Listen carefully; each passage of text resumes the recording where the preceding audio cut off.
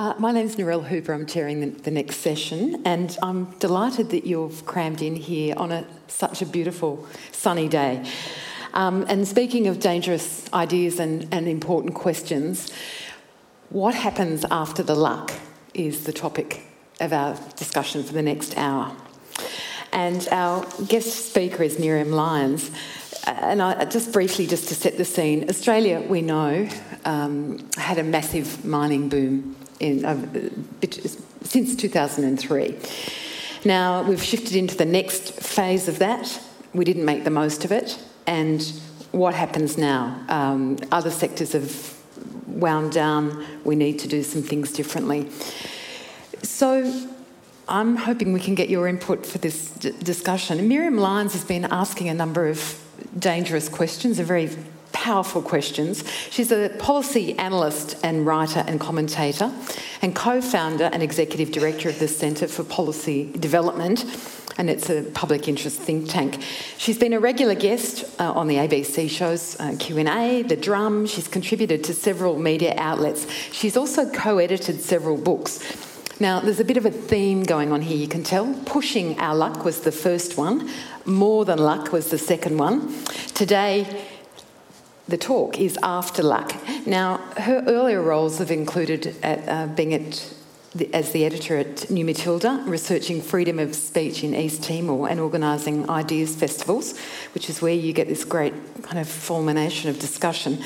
The genesis for this topic, though, today was chapter 11 of her latest book, which she co-wrote with Ian Macaulay, and that's a book on governomics, on the role that governments can and should play in shaping a country's economic structure.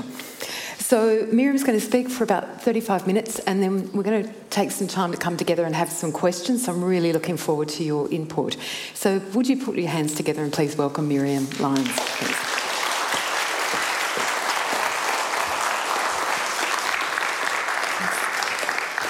Thanks so much, Narelle. And I really should point out, it keeps on turning back up in my bio, but I'm no longer the executive director of the Centre for Policy Development. But that was my past, kind of full-time paid gig. You were. I was. Yeah. Look, so I'm just delighted that the Sydney Opera House has invited me here to talk about the apocalypse and why we should welcome it. It's great. End of the world, I'm in favour, lots of fire. I'm a bit of a pyro, love seeing falling rocks from the sky, utterly excellent. Sorry, wrong speech. Right, so end of the mining boom. I've got good news and I've got bad news. The bad news is the party is over and the hangover is kicking in. It was a fun party while it lasted, at least for those who got the invite, but Australia's once-in-a-lifetime mining investment boom is behind us and we pretty much pissed it up against a wall. Now, the good news is the end of the boom is not the end of the world. The only thing that is standing between us and a lastingly livable Australia is a small cohort of politicians and lobby groups who are so short-sighted that they treated a temporary boom as if it were a permanent bonanza. Seriously, we can think rings around these guys. I have absolute confidence that the people in this room and across the country can overcome the obstacles lying between us and a future where our work is more satisfying, our leisure more abundant, our incomes more secure, our air cleaner, soils healthier, climate safer, cities more livable, and our regions more resilient. We can do this.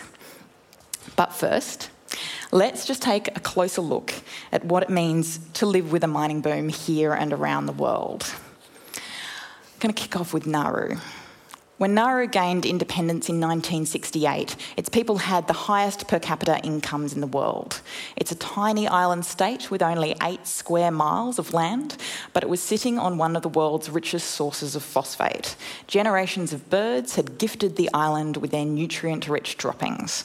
First the colonists, then the locals became rapidly and exceedingly wealthy by digging up the ground beneath their feet.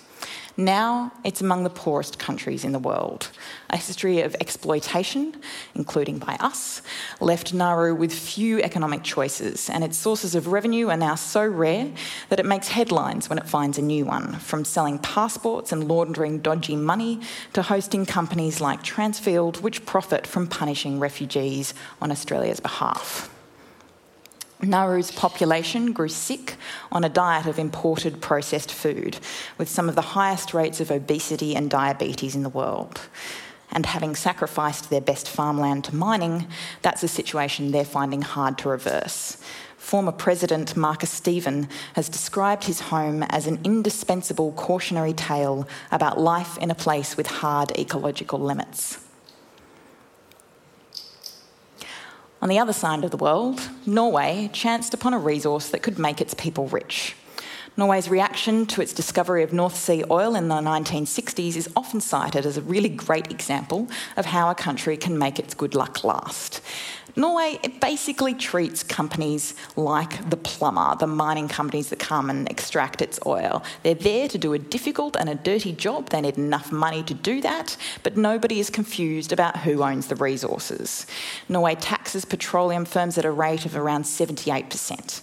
It puts the proceeds into a sovereign wealth fund, which is kind of like a trust fund for citizens, and it has around $900 billion under management now. That fund owns almost 1% of the world's stocks.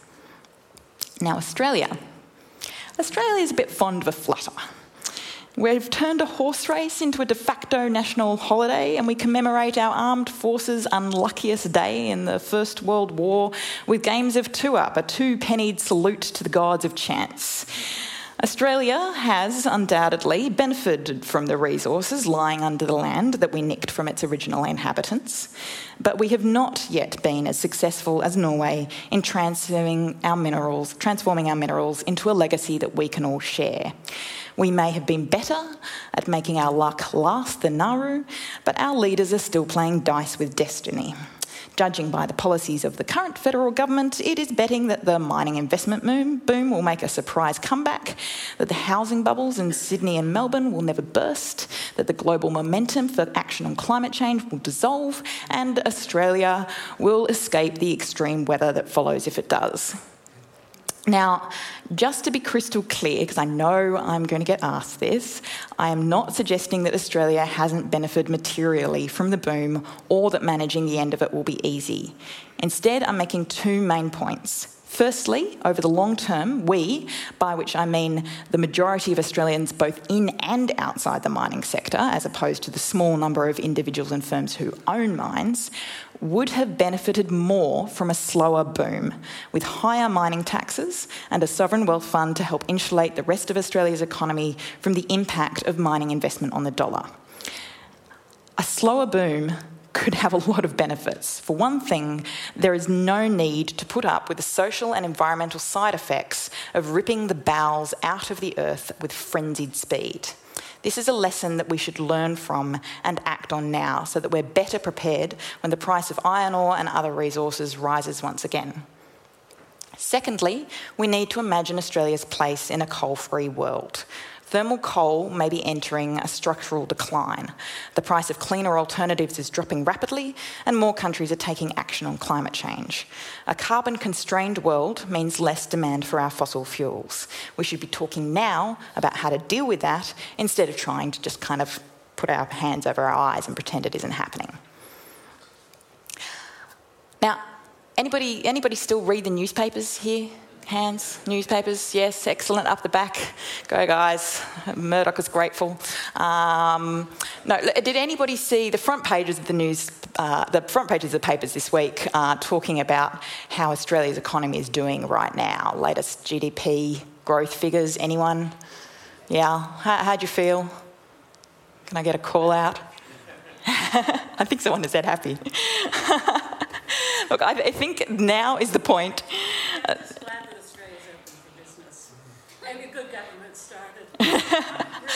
For those who didn't hear that, the woman in the second row from the front just said she's really glad that Australia is open for business and good government is succeeding. Given the state of the economy right at this minute, it kind of seems like an appropriate moment to ask whether it is better to have boomed and bust than never to have boomed at all. The investment phase of the mining boom was a mixed blessing. It was often exaggerated, it was partly offset by its costs, and it was never going to be permanent. But there is no denying that it delivered a major boost to growth, to investment, to national income during a very difficult decade for the global economy. The main problem is that we dealt with its benefits wastefully and its side effects blindly, and we failed to plan for its inevitable end. So just a quick recap, and I'm really sorry, folks, this bit's going to involve graphs. At its peak in 2013, mining investment made up almost 8% of Australia's gross domestic product. That contributed to growth as well as to overall economic confidence. On the other hand, because the sector is 80% foreign-owned, most of the profits head straight back offshore. All of the investment that you're seeing there did come with jobs, mostly very well-paid ones. Not nearly as many jobs, though, as we tend to assume, and it did also lead to job losses in other areas. Many people find it hard to believe that a sector that so dominates our front pages employs only 2% of the workforce, 2.4% at its peak.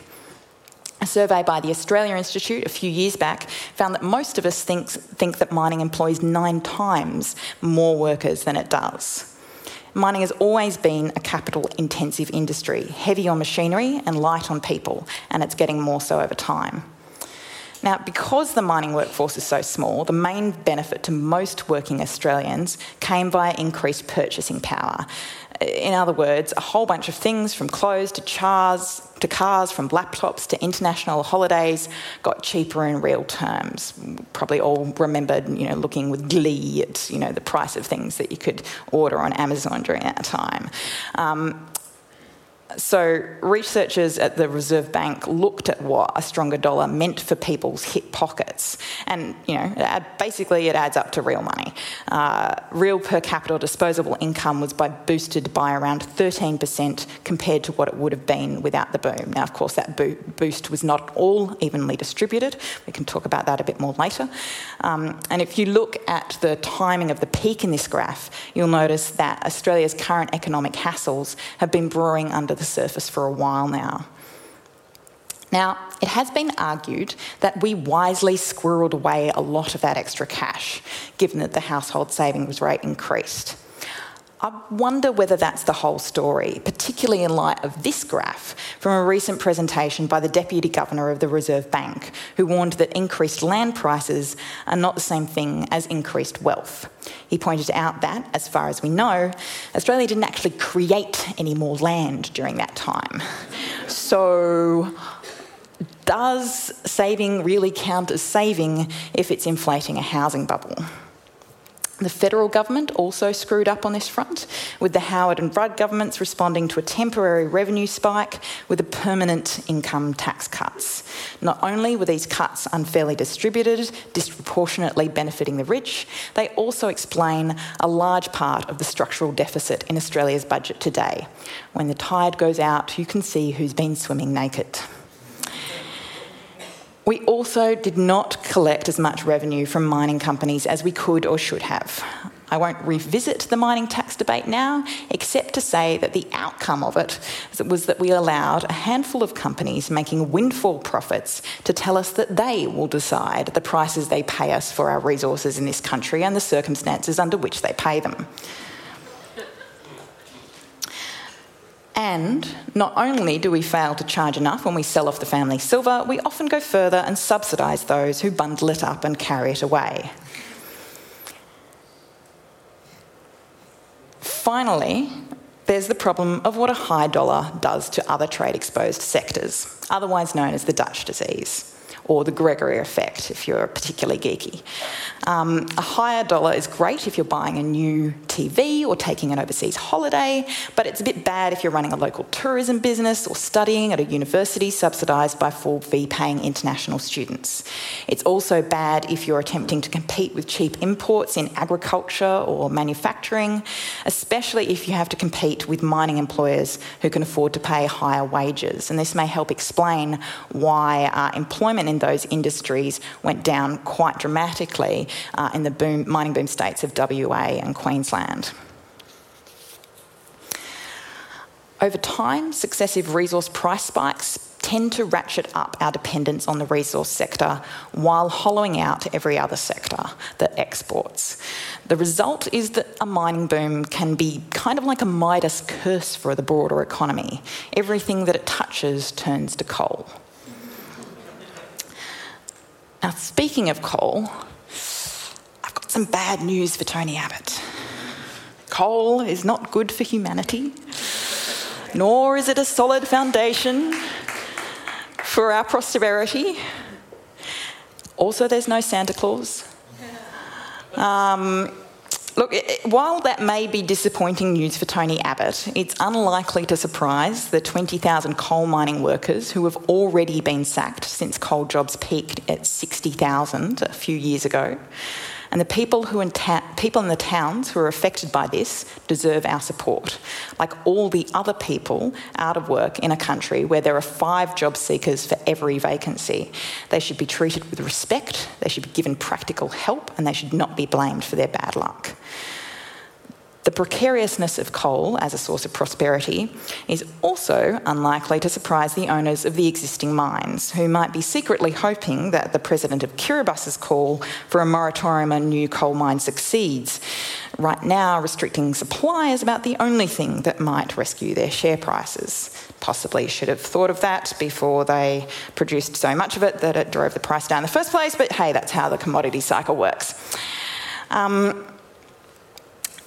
This delightful fixer-upper is called Isaac Plains. It's a coal mine in Queensland, and it was sold last month or in July, I think. Can I get people in the audience, does anybody want to guess how much this mine sold for? $1 sold to a whole bunch of people towards the front of the audience. Well done. Now, I'm singling coal out here, and particularly thermal coal, because there's good evidence that it's entering what experts call a secular decline. In other words, economically, it's an ex-parrot. Not resting, not pining for the fjords. In fact, incidentally, the fjords aren't pining for coal either. You remember the Norwegian Sovereign Wealth Fund that I mentioned earlier? Divested from coal this year. In the words of US banking giant Citigroup, on the demand side, we think thermal coal is cyclically and structurally challenged and that current market conditions are likely to persist. Now, Australia's economy is actually in a pretty good position to deal with this. The biggest impact is on export revenue, and at the moment, thermal coal is just 5% of our exports. Coal's slice of GDP is also pretty small. It's around 1.4%. In terms of employment, we're looking at about 0.3% of our workforce, or about the same as our motion picture and sound recording industry. There's quite a few reasons that we should expect coal to go the way of whale oil as a fuel source. For starters, coal kills people, and not just a few people. An estimated 800,000 people a year die early from the health impacts of burning coal. In China alone, there are around 670,000 deaths a year from air pollution, with coal being one of the major culprits. Just going to play you guys a little scene. Oh, hang on. Play you guys a little scene from a movie now. I think the guys out the back of the stage might do something magic any moment now so that we can watch a tiny little scene from a wildly popular documentary called Under the Dome. Let's see. 真正的星星吗？没有。你见过蓝颜色的天吗？见过蓝一点的。你见过白云吗？没有。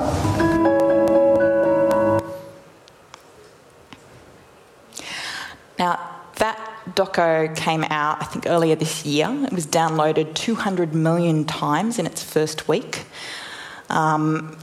This is a really big motivating factor for everything that China is currently doing to try and cap its coal use. Just last week, China passed changes to its anti-pollution laws, including new powers to punish offenders and a legal framework for capping the consumption of coal, which is the biggest source of the smog that was blocking that girl's view of the sky. Secondly, we may not be taking climate change very seriously, but our key trading partners are. The raw numbers are that 80% of fossil fuels need to stay in the ground if we're to head off climate change. Or, as the Australia Institute's Richard Dennis put it, if the world wants to tackle climate change and Australia wants to double its coal exports, somebody is going to lose. This image here shows us how much more fossil fuel the world could burn while still having a halfway decent chance of keeping warming under 2 degrees, which in itself is a pretty risky target. Now, that little grey circle on the left, that's our remaining carbon budget for the whole planet. The big circles on the right, they show carbon dioxide tied up in the world's known reserves of coal, gas and oil. And I look at that image and I think, okay, let's be optimistic. I'm pretty optimistic. I'd like to give, the human civilization as we know it, even odds of not being suicidal. So let's assume that the world manages to stick within the budget. Oil, gas, coking coal, which is used to make steel, they are all going to be way ahead of coal-fired power in the queue to take up space in that tiny little circle on the left. Also, turns out people quite like renewable energy. Might be something to do with the whole not killing people or turning the sky brown thing. I don't know. Good marketing ploy. The price of most renewables has come down much faster than anyone expected, and they're winning the race with fossil fuels for new investment. On top of this, energy use is starting to go backwards in the developed world. Now, in this context, did try and find a picture of Tony Abbott to stick on that, ran out of time. In this context, describing coal as the foundation of prosperity is the equivalent of talking up the future of the horse and cart industry just as the first Fords roll off the lines. Can I just do a quick time check here? How are we going? 20 minutes. We're going to talk for ages, guys. This is going to be great. Does anybody know the story of Kodak? The fact that Kodak actually had somebody who invented the digital photography on their staff, and then kind of forgot about that, and was a little bit worried about it undermining the core business of film-based photography, and then went bankrupt in 2012. There's something about Australia's early pioneering role in solar technology and what we've done since then that just rings bells. It rings bells. Everyone knows at least a little bit of Donald Horne's Lucky Country quote, right? Incidentally, anybody here from Newcastle? Hey, all right. The Lucky Country pub? I sometimes like to think that the good residents of Newcastle have Donald Horne in mind when they leave the RY off the end of the country. So here's the whole quote. Australia is a lucky country run mainly by second-rate people who share its luck. It lives on other people's ideas, and although its ordinary people are adaptable, most of its leaders so lack curiosity about events that surround them that they are often taken by surprise. Remind you of anyone, any governments you might be aware of? Look, we know this, right? A boom based on non-renewable resources, by definition, is not going to last. It's not going to be permanent. But in politics, the word permanent can have a slightly different definition. It can be something like until after the other mob gets in. So, where to now? First, stop attempting to perform CPR on the thermal coal sector. In the Monty Python School of Industry Policy, it wouldn't boom if you put 4 million volts through it. Second, let's start planning now and acting now for the next boom. The price for iron ore and other mineral ores will go up again at some point. I don't see what the rush is. We're heading towards a global population of 9 or 10 billion people. A lot of them are going to want wind turbines, laptops, railway lines.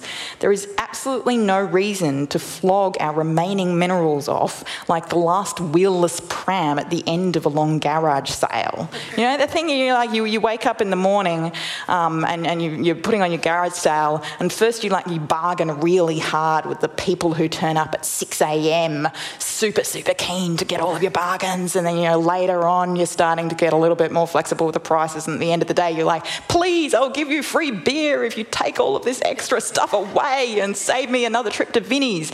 We're acting a little bit like this with our mineral resources, and I just don't get it. Despite any threats that some of you may have made after the last federal election, Australia's population is not going to get up en masse and move to New Zealand. We're not going anywhere. We don't have to have a moving sale. Now, I have a theory. This might be a controversial theory, but let me try it out on you. Now that the prices are low again, it could be a good time to reintroduce the idea of a profits-based nationwide mining tax. Now, this is a strange thought, right? But bear with me for a moment. The Minerals Council of Australia originally supported the idea of a profits-based resource rent tax. It's the kind of design for mining taxation that means it goes harder on miners during boom times and softer on miners during the downturns when prices are low. Now that prices are low, given how short-sighted they were when prices were high, maybe they'll be equally short-sighted now and go, great, all right, we'll support this scheme because, it means less tax right now at this minute. Just a thought. To make everything a bit simpler to understand this time, we could extend the 40% petroleum resource rent tax that currently applies to oil and gas projects so that it covers coal and minerals as well. If that slows the next boom down, good. That might have fewer side effects. Third, it's time to get a bit serious about government's role in shaping the economy. Now, forget the line about governments being bad at picking winners. It's usually trotted out by people who are perfectly happy to go on backing losers. There's the uncontroversial stuff, like upping investment in education and training, in research and development, in transport infrastructure. The International Monetary Fund, one of its recommendations of what Australia should be doing right now is have more publicly funded investment in the kind of infrastructure that Australia is going to need. That would be a great way to soak up some of the spare capacity that's now going unused after the end of the investment boom. This is a really sensible idea. Having a great infrastructure Prime Minister might be a good start. How about we build a real national broadband network? Okay, maybe that one's a bit contentious. I also think that we need governments to roll up their sleeves and help entire sectors, and in some cases individual firms, to anticipate and to adjust to new trends and new opportunities. Now, there are obviously better and worse ways of doing this. Giving in for decades when global car makers, some of the world's most successful standover merchants, turn up to governments cap in hand with the politely worded equivalent of your money or the jobs get it. That's not great industry policy. Bad idea.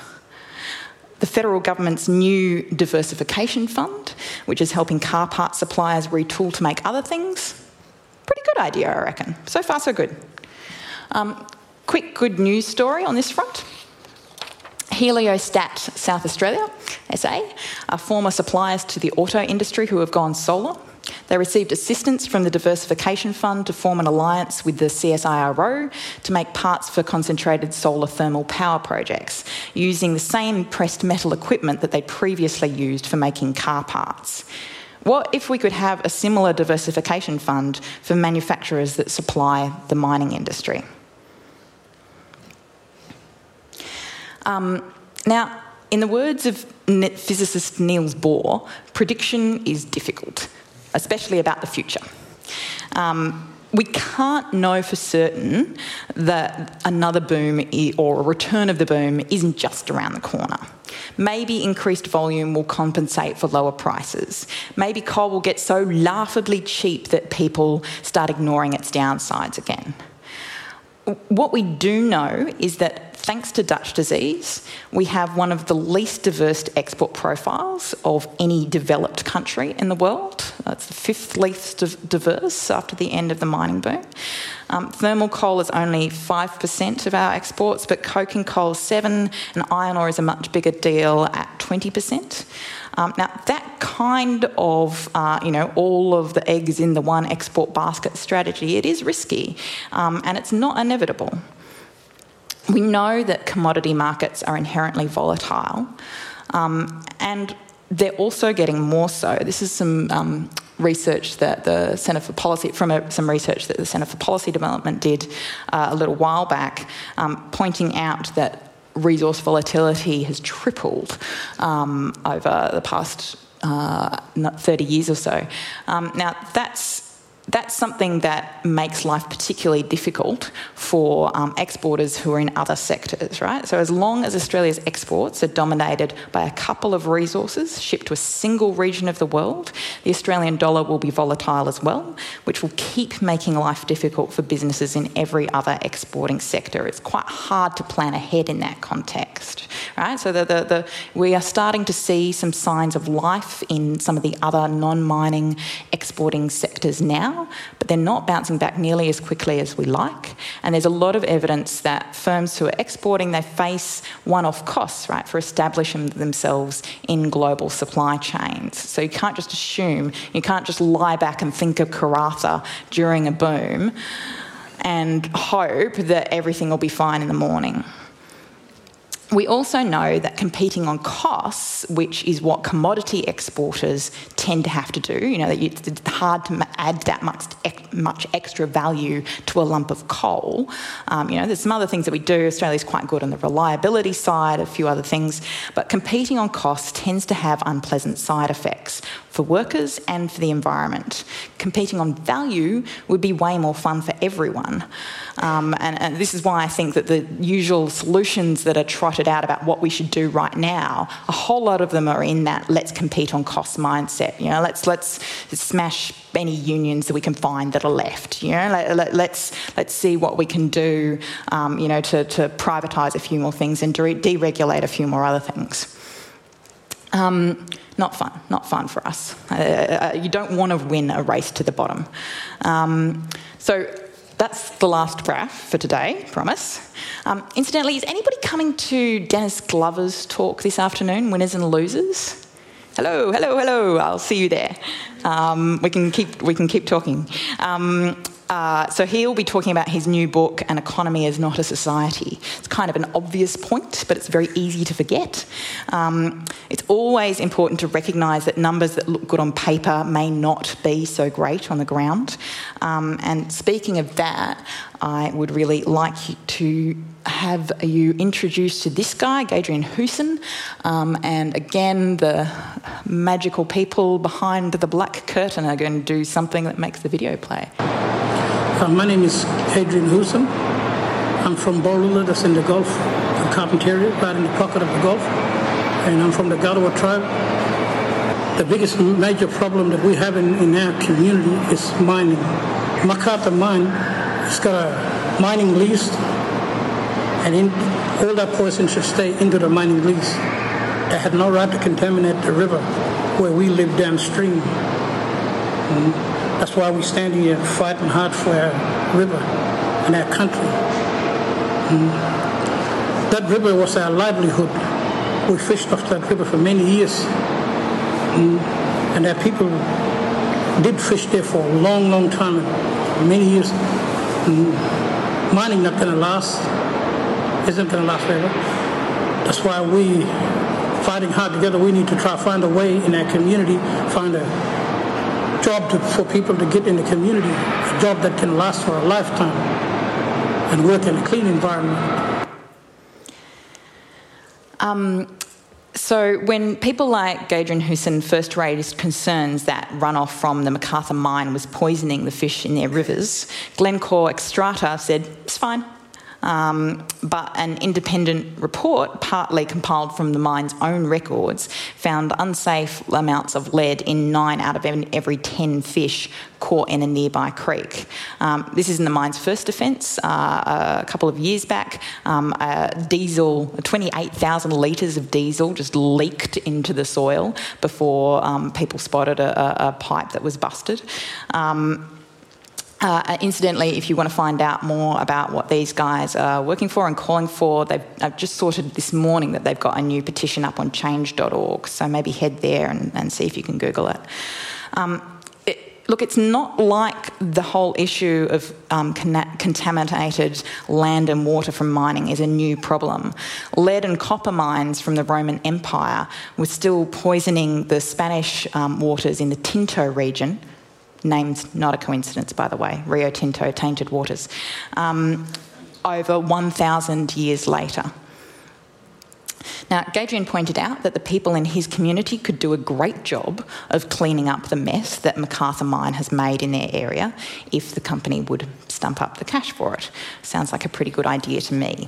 In fact, Australia has a whole lot of damaged and contaminated mining land.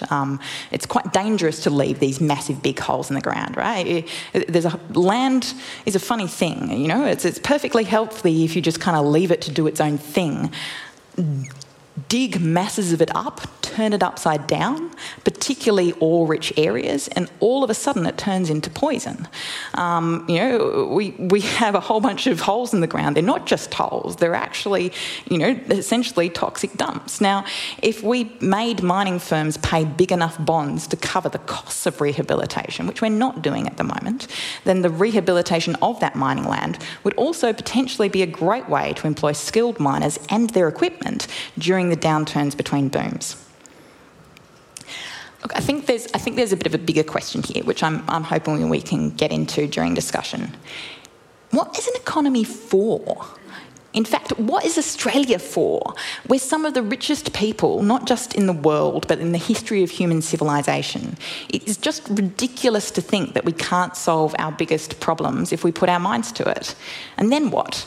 Imagine an Australia where the way that we live from day to day is closer to the way we want to live from year to year, where the sustainable choice, the choice that leaves the river clean, the fish safe, the land healthy, that leaves other sectors of the economy flourishing, is the default choice, where every single one of us gets to go to work in the morning in confidence that we'll have created more value than we've destroyed at the end of our hard-working day. Now, surely anything else is a waste of human talent and ingenuity. So I just want to finish with, one kind of simple question. What if we could learn how to be good ancestors?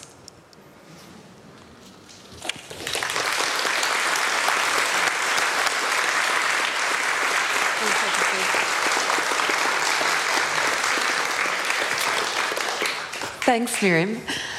A number of themes through that. So we've got the issue about corporate social responsibility, we've got government policy and investment and education and so forth. And I'm struck by that question, what if we could become good ancestors? And I'm still thinking of some aspects on that. But when you describe, given the environment that we've grown up in business and how the whole business model works, it strikes me just that last comment of yours, an environment where the fish is safe, the land's healthy, and people head off to work knowing that when they come home they're going to leave the world a better place at the end of the day. Yeah. Now I'm struck by the movie The Castle and Daryl Kerrigan where he says, "Tell them they're dreaming." Is it even possible? Well, I think it's given possible. the way we operate. Yeah. I mean, surely something that is more in tune with what we know about the fundamentals of human nature and human psychology, surely it should be possible for humans to create systems that reflect what they most deeply desire, right? That's the kind of most basic level. At the more kind of pragmatic level, I realise that Australian politics is particularly toxic in this era, and it doesn't necessarily have to be the case that, say, acceptance of climate science is divided along left-right lines. Personally, thanks for everybody who came along today, because Naomi Klein's talk was sold out. Thanks, guys. But I should say that I actually agree with Naomi that our obsession with small government, our obsession with handing over more and more power to unfettered corporations is one of the biggest things that's blocking action on climate change. But I also agree with her when she says that to change everything we need everyone. And I think we can draw a little bit of inspiration from the fact that it was a former minister in the Thatcher government. And by the way, Thatcher did accept the science on climate change. Former minister in the Thatcher government, Lord Debon, who described the latest emissions targets from Australia as pathetically low. It was... In Victoria at the moment, the Victorian Liberals are looking at marketing to investors their green power. They're looking at having a real focus on electric vehicles. So it kind of seems like they maybe didn't get invited to the kind of anti-environmental Liberal Kool-Aid drinking party. WA, the Premier has just said that he thinks that the future of their electricity sector is going to be based on renewables. So, there's a few different kind of signs of hope here, I think, in terms of the kind of political doability of this. Also, if you think that a sovereign wealth fund is some kind of pinko Scandinavian idea, actually Alaska has one too, and it hands out free money to its citizens every year. Yeah. Yeah. So I'm moving to Alaska. Not. So let's move to that environment that you described. To deal with, low carbon development, more sustainable approaches to business. What if you ruled Australia? Where would you start with this? Oh God! So if you were in Tony Abbott's no one should rule Australia. All right. If you were the wise guide who was in charge of the country at a particular time, oh God, it sounds where horrible. would you start? After the luck, what's your recipe for creating the new luck? My philosophy on this is that we need a mix of national level, top-down, sensible policies, and we need bottom-up, creative, ground-driven policies. And, ideally what you want is for those to meet in the middle in a mutually supportive way.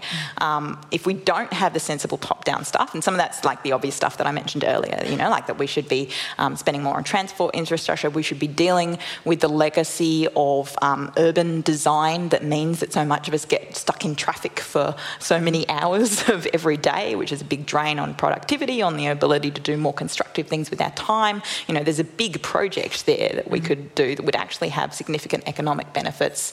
There's a whole bunch of quite practical things to do with providing just a little bit of support. It doesn't necessarily need to be hugely expensive to help companies across all sectors to access the latest research on how they can essentially compete on value rather than costs, as I was saying earlier. So that's some stuff that you can have governments doing. Sometimes that's better done at a federal level. Sometimes it's better done at a state level. Yeah. If everything's all screwed up at one level, we can still look at hope for positive change somewhere else. The other thing was I really wanted to play a video that I did with a woman I came across this week called Amanda Carl from the Centre for Social Change in Queensland. But unfortunately, I did it on my iPhone and it doesn't work on there. But we were having a great conversation about the work that she's doing, where she's been getting called in to communities. She basically does economic development work, economic development consultancy. She's been getting called into communities that have had coal or that are potentially about to get coal by people saying, can you help us think of a future beyond coal? Because, it's kind of hard for us to see that at the moment. Where are the jobs going to come from? And so all that she does is go in, she talks to, councillors, to business people, to people in the community, and says, okay, what are the resources that you have?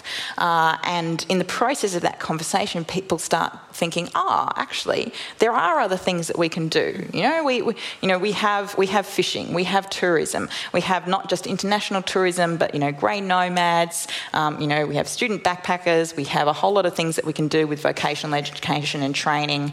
There's a whole lot of different things that you can do with the resources that exist in the community that can provide you that sustainable economic renewal from the ground up.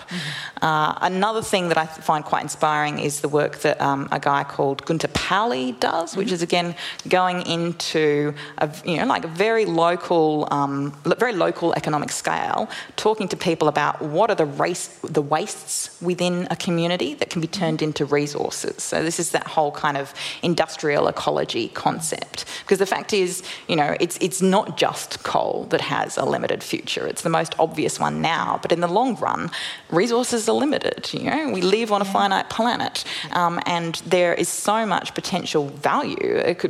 We could have so much more flourishing economy that was actually nicer to live with in a lot of ways if we learned how essentially just to bring it within ecological limits, right? To have different types of products be made in a way that they're designed to be reused. They're designed to be pulled apart and remade again. They're designed for that kind of low energy footprint. So Gunter Pauli is, from memory, the blue economy? That's that. Yeah, so he decided that the green tinge was too divisive. So he came up with the whole blue economy approach. The other one that struck me was the circular economy. Yeah. Which is... very sexy phrase now.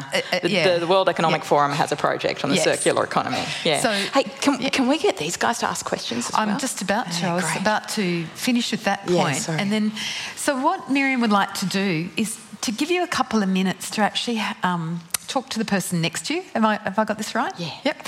And then we'd like to see if there's a great question that comes out of that we can put and have a discussion about. So do we want maybe just have a little bit of light so people can see each other? Is that... So we'll give you 1 minute. Talk to the person next to you. Yeah. If you think the person next to you has a fantastic question, I want you to encourage them to get up and ask it. That's true. And if you're on your own, can you find someone? and join in the group next to you. Yeah. So if you're sitting alone and you would like to talk to someone else, just join in.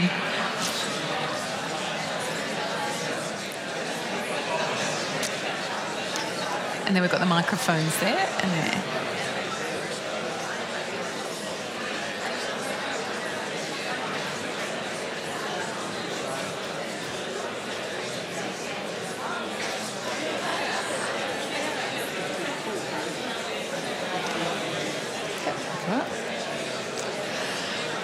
All right. So if you can, we'll draw you back now.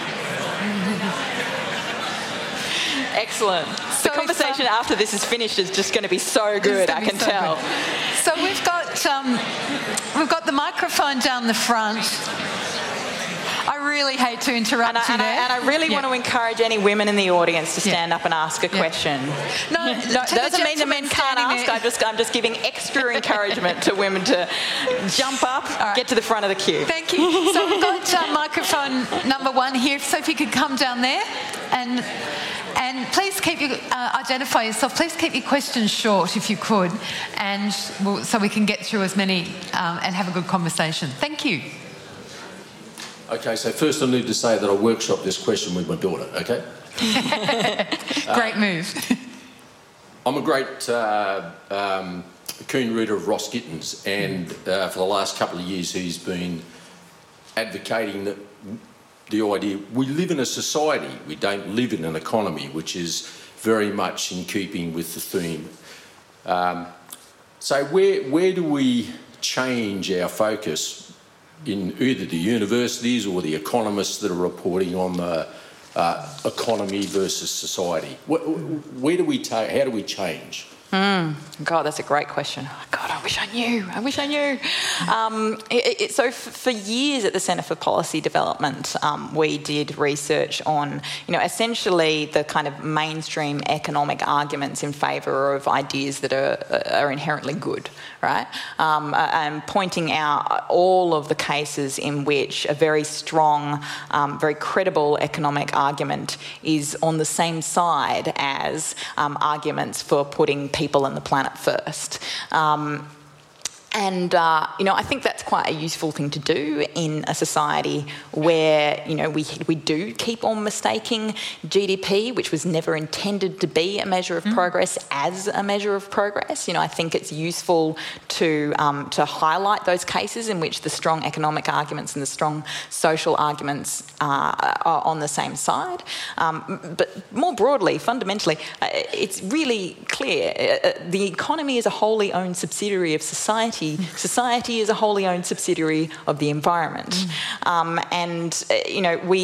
think that we just need to have more of these kinds of conversations where we think about, okay, what is the activity that we can do that sustains us, that meets those basic human needs, the need for shelter, the need for entertainment, the need for inspiration, the need for food, the need for clothing.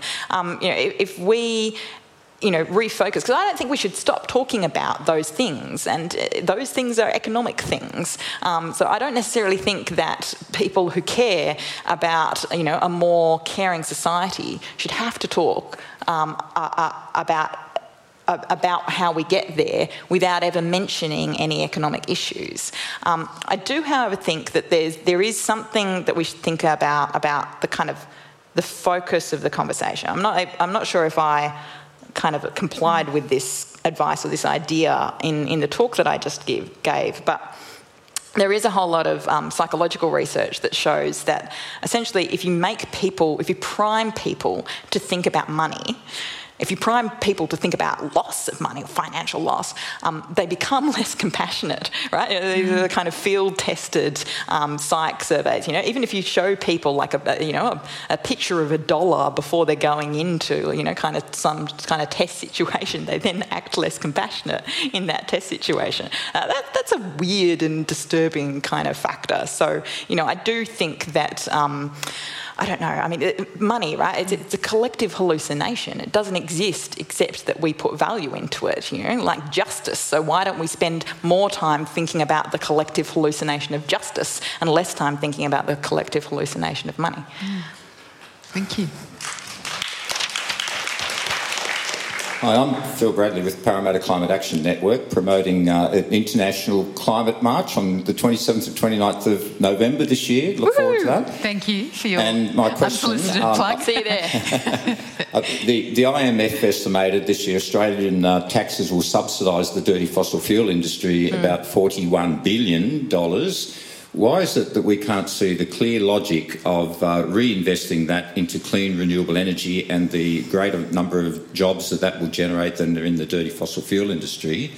And why has the Australian public been fooled into believing we can have endless economic growth and wasteful throughput of our limited resources when everybody knows it's obvious we live on a finite planet? Thank you. Great questions. Okay, try and be quick on this one. So why are we still subsidising mining? Well, the lobby is quite powerful. While the mining may only represent 2% of employment, it has 15% of lobbyists on the Federal Lobbying Register. So its outsized spending, I think, helps to create that kind of Dutch disease of the mind in Australia. And I think, we are in danger of seeing crony capitalism as well. I think we have a form of crony capitalism actually in Australia now.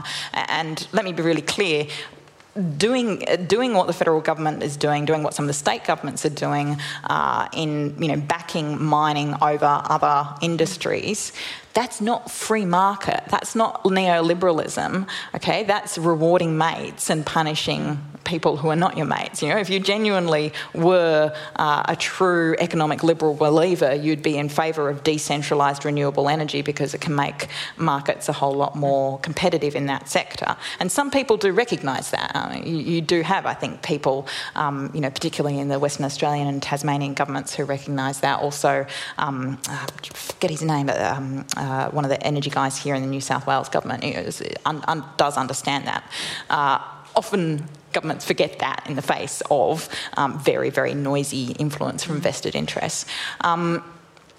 The other thing, the question about, you know, when will we wake up to the limits to material growth? I should say I'm not sure that it's that necessary or useful to point to.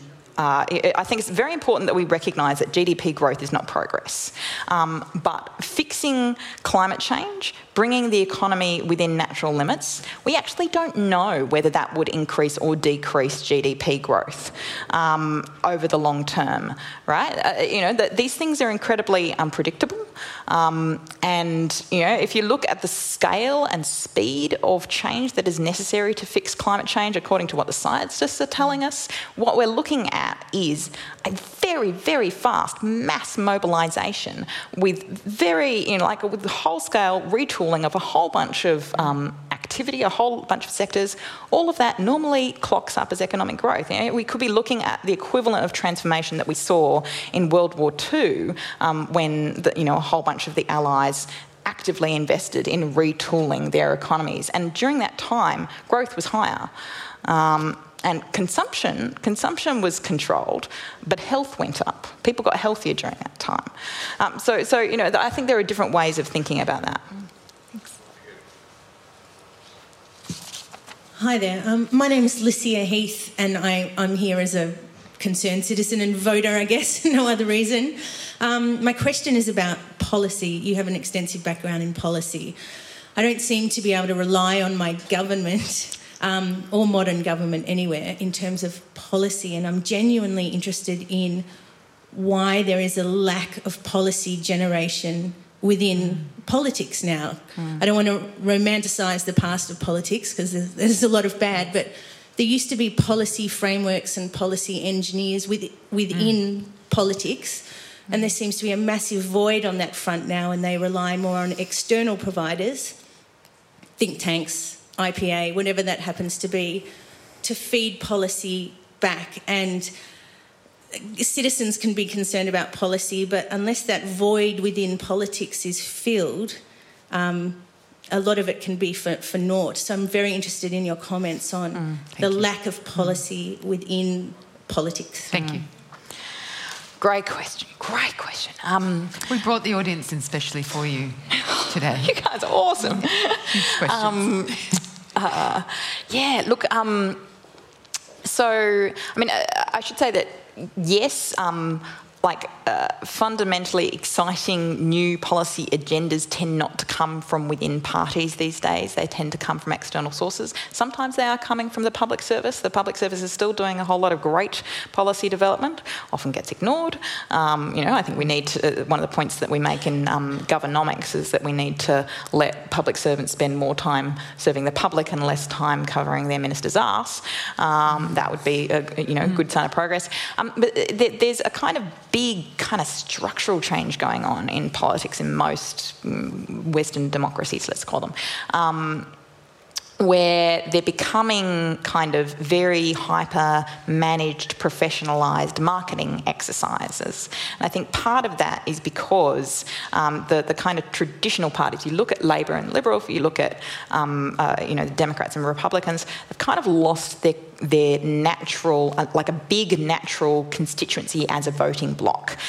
So, you know, we have seen the kind of the fragmentation of social groups break down, partly as a result of the success of past progressive policies, right? So, you know, we grew the middle class, and by growing the middle class, we had less of a big block of oppressed workers to vote en masse in favour of policies that would support their interests as opposed to those of their employers. And, you know, in response to the loss of, you know, any one easily tied up natural constituency, what you have is politicians going around and kind of trying to piece a governing coalition of voters, some of whom care, some of whom don't, to build their way into an election.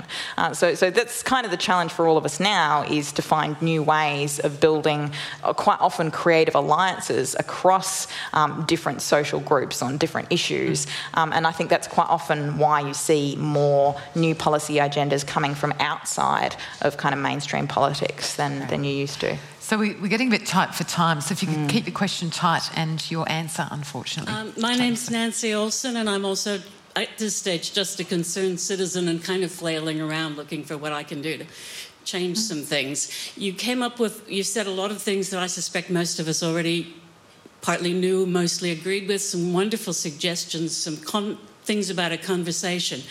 My real question, though, is these things are floating around, but the decision makers aren't listening to them. Sometimes they don't even see the problem.